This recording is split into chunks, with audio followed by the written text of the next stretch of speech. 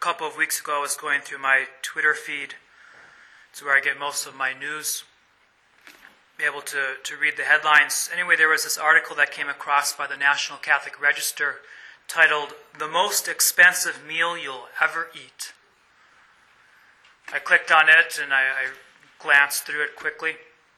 The point that they were making is that the most expensive meal that we will ever eat is, of course, at Mass. It's receiving Holy Communion. The price that was paid for this meal, the price that was paid so that Jesus might be able to give us his body and blood. Today is the last of my 7-part series in the sacraments. Today I'll be talking about Holy Communion.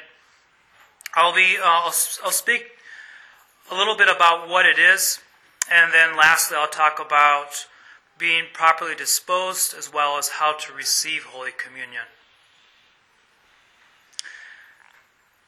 The Catechism states that the Eucharist is the source and summit of the Christian faith. It's the source where we get our faith. Jesus is the source. And the Eucharist is the summit. It's where our faith brings us. Our faith brings us to Christ.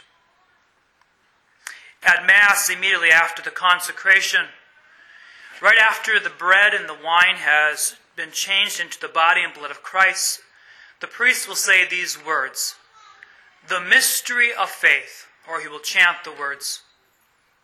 It's because the greatest mystery that we have on this earth is this. It's Mass. It's the Holy Eucharist. It's rather strange that God would give us himself in this manner, and yet he does.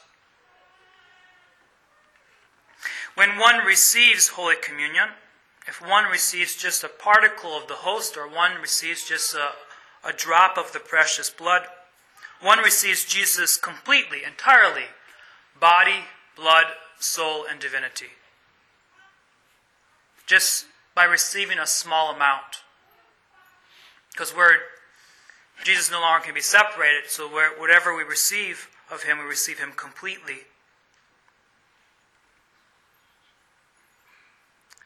One may receive Holy Communion twice in a day, so long as the second time is in the context of a Mass.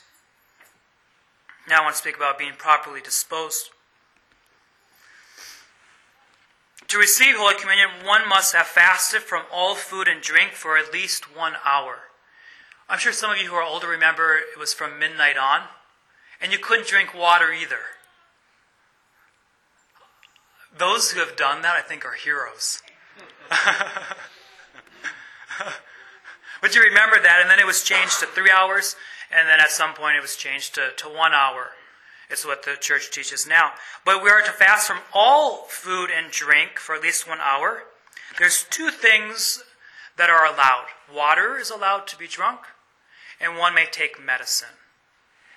Coffee's not in the list, neither is gum, and neither are other things. So, you all know what I'm talking about. I don't need to say anything more there.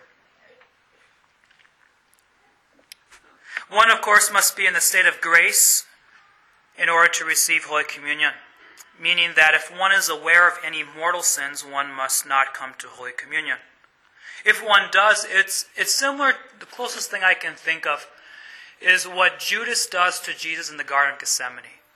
How Judas comes to Jesus, kisses him on the cheek, something that is a sign of affection. But Judas does it to betray Jesus. If someone receives Holy Communion knowing that there's a mortal sin on one's heart, and then one walks down the aisle, one commits another mortal sin, a sacrilege. One's doing like what Judas does in the Garden of Gethsemane. One, of course, ought to prepare one's heart to receive Jesus. Last Sunday I talked about, imagine that Dickinson is heaven, even though Dickinson is not heaven. Imagine that the road to Dickinson, Highway 22, is the way to heaven, meaning Jesus Christ. And the sacraments are the vehicle that drive us there. But we all know that the vehicle can't drive if it doesn't have any fuel. What fuels the vehicle is faith. What fuels the sacraments which bring us to heaven, one needs faith. Therefore, one ought to prepare one's heart to receive Holy Communion, and all the sacraments for that matter. Now the methods in which one receives Holy Communion. Presently there are two. There is receiving communion on the tongue, and there is receiving communion in the hand. In the Eastern Catholic churches, rather quickly it was only allowed to receive on the tongue. One was only allowed to receive Holy Communion on the tongue. But in the West, in the Latin Church, which is what most of us are, communion in the hand was allowed more or less up until the 5th century. And then because of different abuses that would take place, people running off with the Blessed Sacrament, it was then abrogated and one could only receive Holy Communion on the tongue.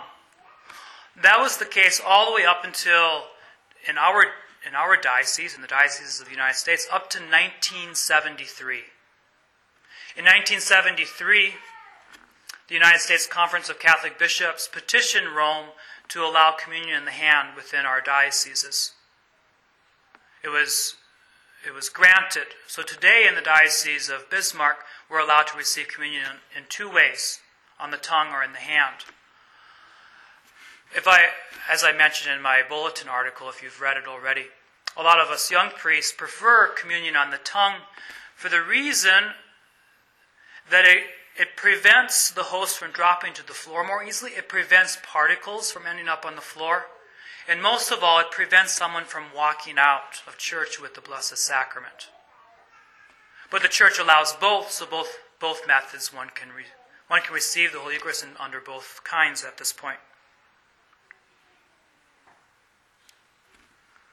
If one receives, actually before I get to this point, so as one walks down the aisle, if one does not genuflect or kneel, one is to make a profound bow. Not a head bow, but a profound bow at the waist. When one approaches then the minister of Holy Communion, whether it be the priest, the deacon, or an extraordinary minister, one will hear the phrase, the body of Christ. The body of Christ. It's a statement about what's there. When one receives from the chalice, one hears the blood of Christ.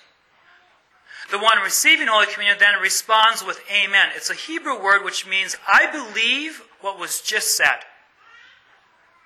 I believe that's true. I give my heart to what has just been said. The body of Christ, amen.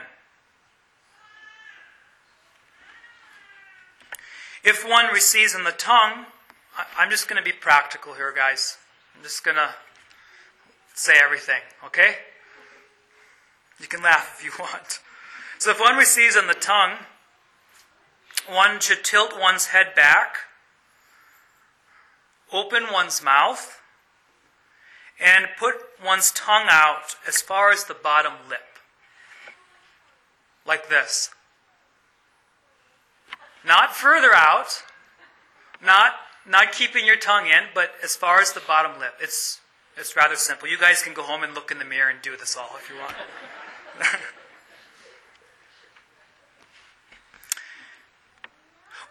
Once one has opened one's mouth and put out one's tongue, one must not then grab for the host. I've seen that. One keeps one's head in the place. One keeps one's head still. If one receives in the hand, again, one must make the profound bow. And one hand is to be placed on top of the other. If one is right-handed, one will put one's left hand on top. If one is left-handed, one puts one's right hand on top.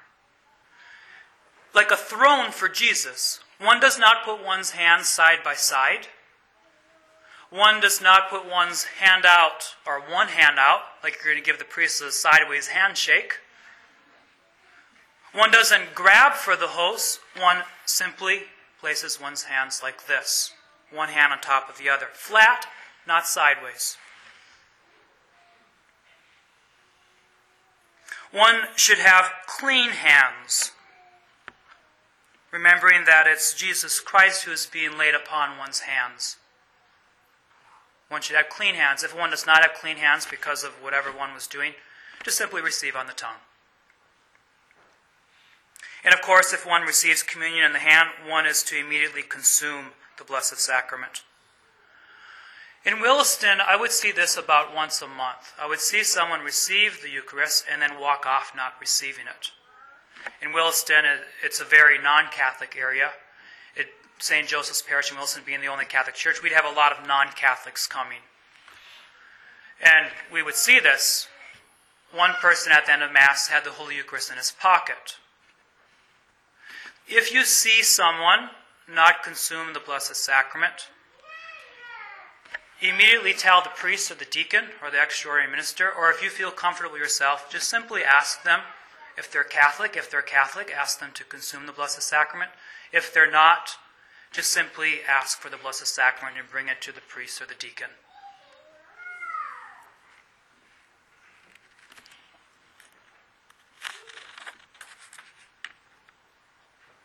After one has received Holy Communion, one then, of course, should have a short time of thanksgiving or a long time of thanksgiving, thanking Jesus for coming to a person.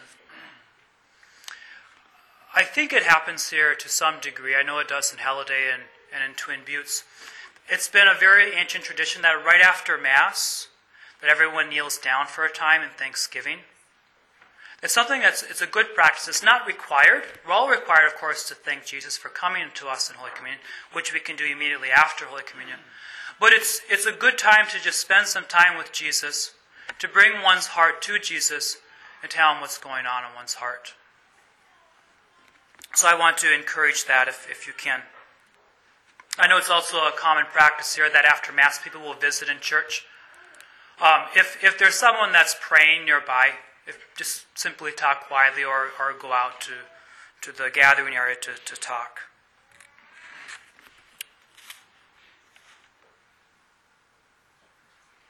Let's all pray for the grace to receive Jesus worthily in Holy Communion.